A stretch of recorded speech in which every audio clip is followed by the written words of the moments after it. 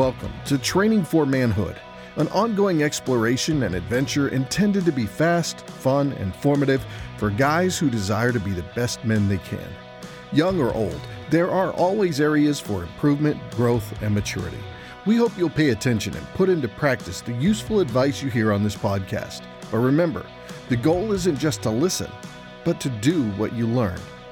Welcome to Training for Manhood.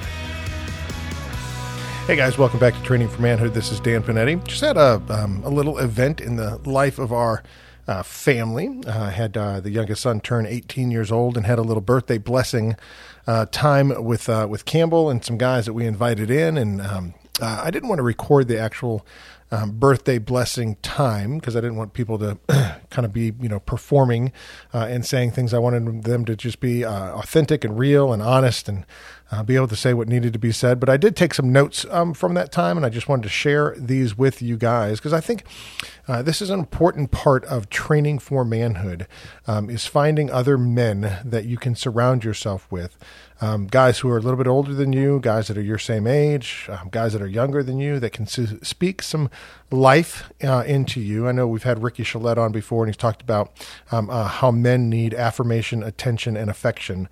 And just the words of encouragement, the words of affirmation from other men is such an important part of the developmental process.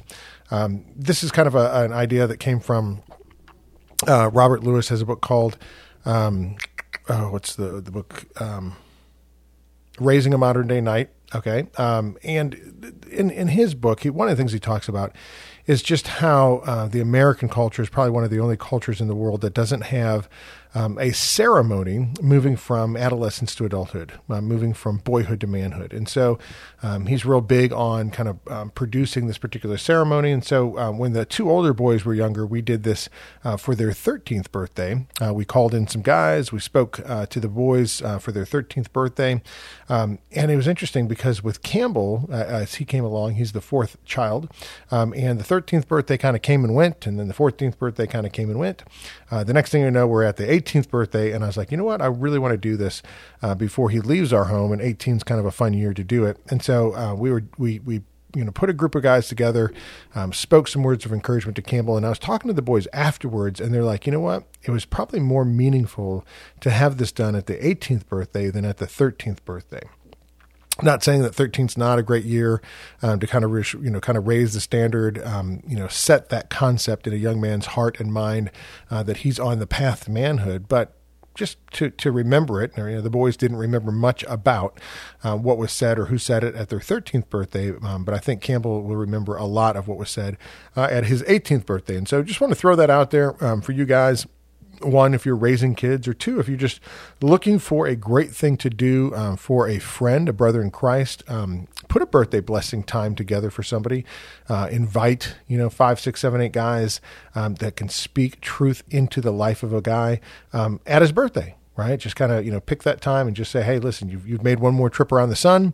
Let's see how you've grown and developed. And as a family, we do this kind of with when our family gets together for the lunch, right? We say our words of encouragement to people. We shoot out a family text to everybody, and 30 people hop on there and say words of encouragement. And so I think this is just a big aspect from a training for manhood concept that you need to have a constant and consistent opportunity for people to speak words of loving affirmation, which can also mean the words are constructive criticism, right? I mean, things that you can grow in, things that you can, good assessments, warnings, right? And I just want to share a couple of the things that were shared with Campbell to kind of give you an example. And so the first guy who started out actually brought a present. Jason, and he asked, he goes, hey, can I take a present to this? And I said, sure. It was a hatchet, right? So like an axe. And it was, we were kind of laughing because we were in a place that was, at the church, right? And it was funny to walk in because the hatchet was in a bag, and it's kind of like we need to make sure we put that back in the bag when we walk out. But anyway, Jason talked a lot about sharpening your blade, right? The Proverbs 27 concept is iron sharpens iron, so one man sharpens another. I love it because it's an Abraham Lincoln concept, right? Where he said, if I've got 6 hours to chop down a tree, I'll take the first 4 hours and I'll sharpen my blade. And so the idea from Jason was, Campbell, right? You're a sharp young man, right? You're leaning into the things of the Lord. You're wise beyond your years. You're learning. You're listening. But here's the deal: as you go on through life, that blade of your life can become dull through use and through time. And so you have to remind yourself to continue to sharpen yourself.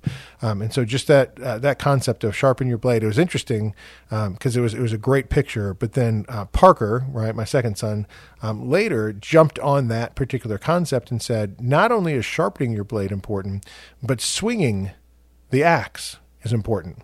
Right? You don't want to just have a sharp axe if you're actually not going to use it. And I think that was a great reminder for all of us in the room, right? Is what is God preparing you for? You don't want to go through life of just being, having wisdom and having discernment, right? But not actually going out and engaging the culture, right, with the gospel. And so just a great reminder, great picture that you have. And I love those two put together. My brother-in-law, Matthew, went through the Hebrews 12:2, right? Let us run the race marked for us with perseverance, right? Who are the cloud of witnesses that are around you? He asked this question, said, who are the men who are modeling life for you?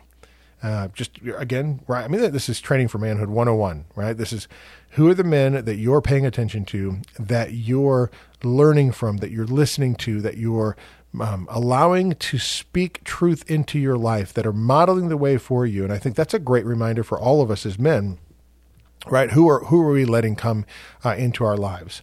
And so Matthew had some great things in there. Mike shared about this whole concept that he really sees wisdom in Campbell, and that he continues to need men to invest in him. And so in a sense, it's kind of like, don't get to the point where you're a know-it-all, right? Where you feel like you've arrived, right? Not even Paul felt like he had arrived, in Scripture, right? Always opportunity to learn and to grow. And so, even as you are pouring into the lives of other men, who are the men that are pouring into you? Andy spoke some great things about Campbell, that he sees. He called him a rock. He said he was relational. He said it was the life of the party, had a great sense of joy. That reminded me actually in 1 Samuel when it talked about David. And David was a man who was skilled in playing, right? The whole idea that they were looking for somebody to play music for King Saul. And so, they said, hey, I know a guy, David, he's skilled in playing.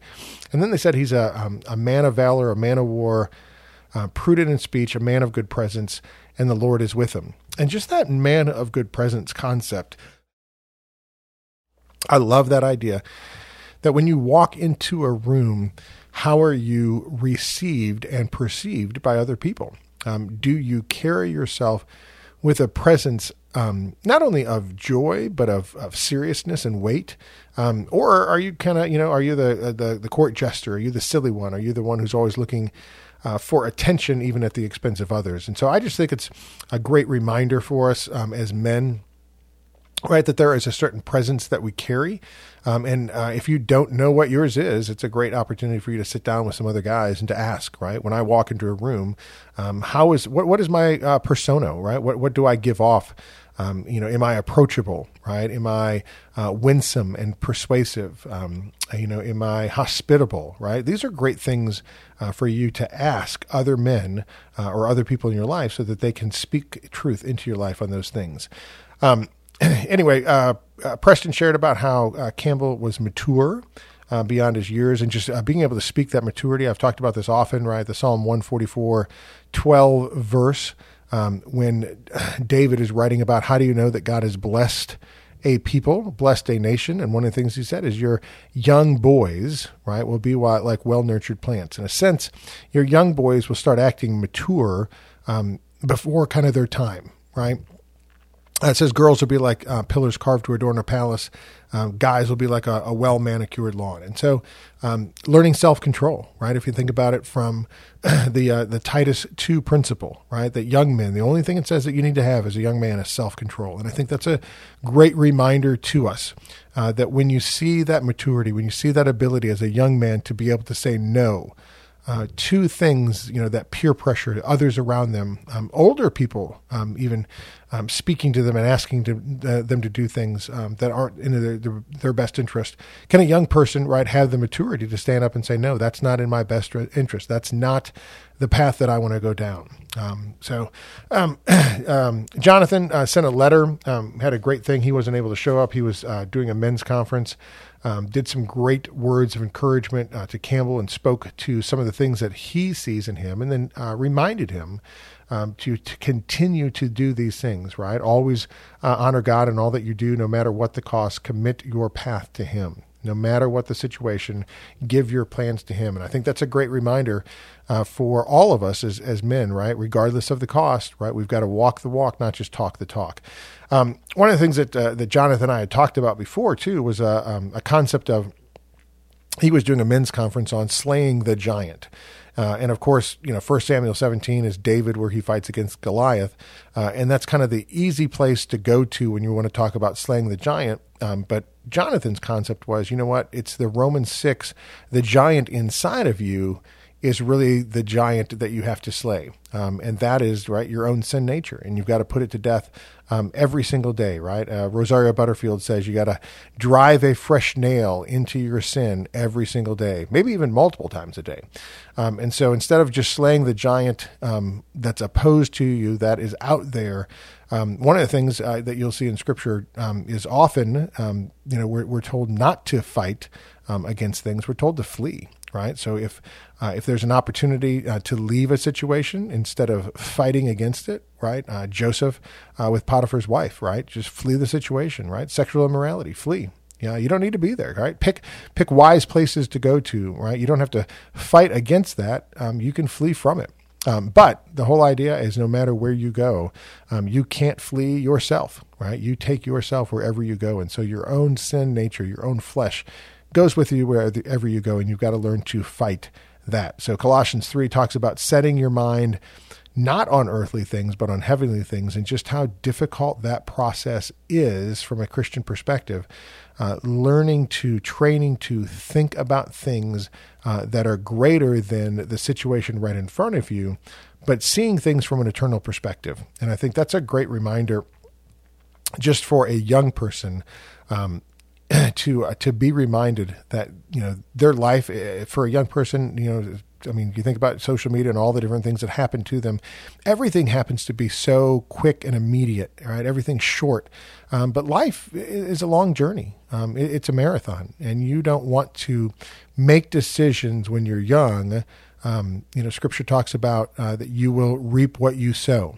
And so often we don't really pay attention to what we're sowing until, right, our 20s, our 30s, our 40s, when we begin reaping, and we realize, oh my goodness, I'm not reaping the harvest that I want, and you can't go back and sow a different seed, right? It's too late for that. And so the concept for a young man, think about this from a Training for Manhood perspective.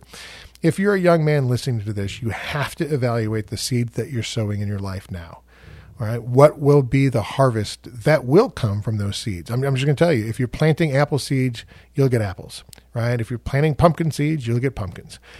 If you're planting seeds of pride, of pornography, if you're planting seeds of distrust, if you're planting seeds of arrogance, you will reap a harvest that seed will grow.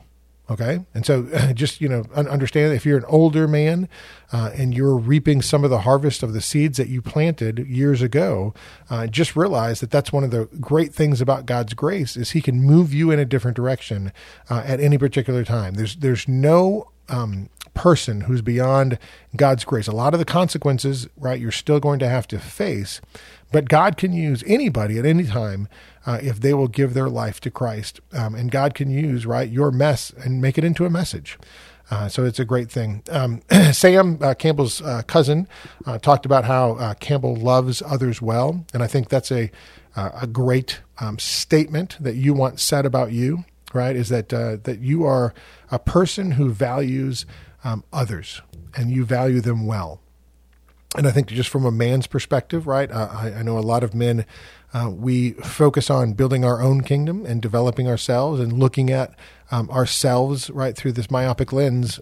But the concept is if you've been blessed to be a blessing. And so the reality is how are you using what God has given you to impact the lives of those people around you? Start with your family.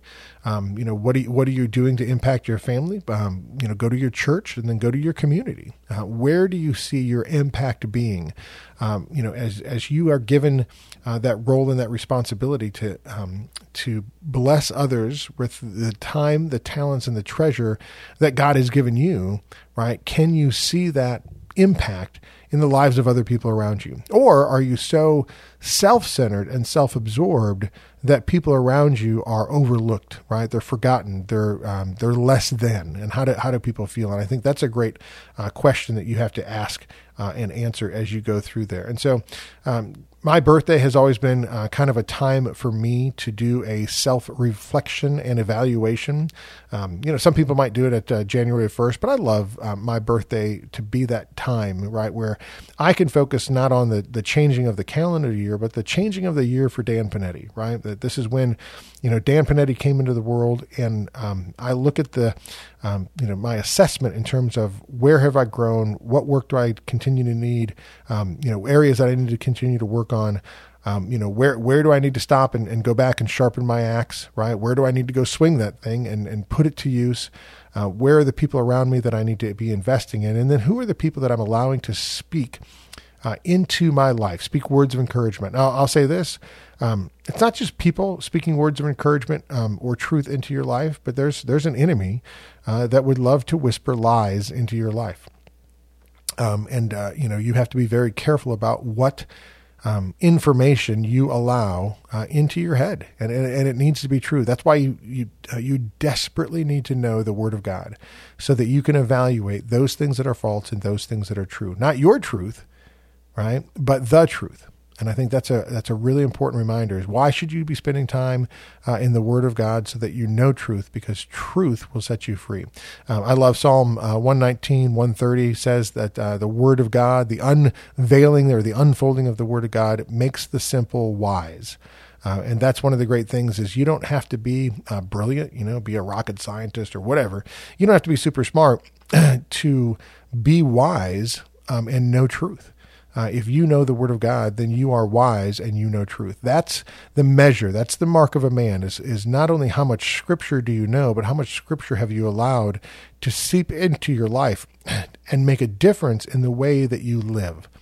And I think that's an important aspect from our perspective, right, in terms of men. As you're evaluating yourself, as you're looking at where you are on your particular path, ask that question, right? How much Scripture do I know and have allowed to impact my life, so that I'm making decisions based on the Word of God as I move forward?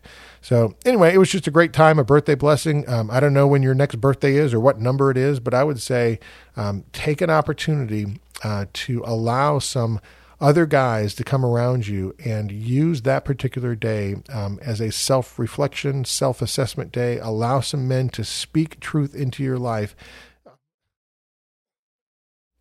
and find some great men to do it, right? Find some great men to speak truth into your life so that you can be constantly improving and growing in your life. And that is my prayer for you. It was my prayer for Campbell as he turned 18, and it's my prayer for you as you're listening to Training for Manhood. Thank you for listening to Training for Manhood. If you found the conversation to be valuable, make sure to rate us where you listen to podcasts. Also, check out additional content on our website, trainingformanhood.com. That's training4manhood.com. Until next time, in the words of King David, be strong and show yourself a man.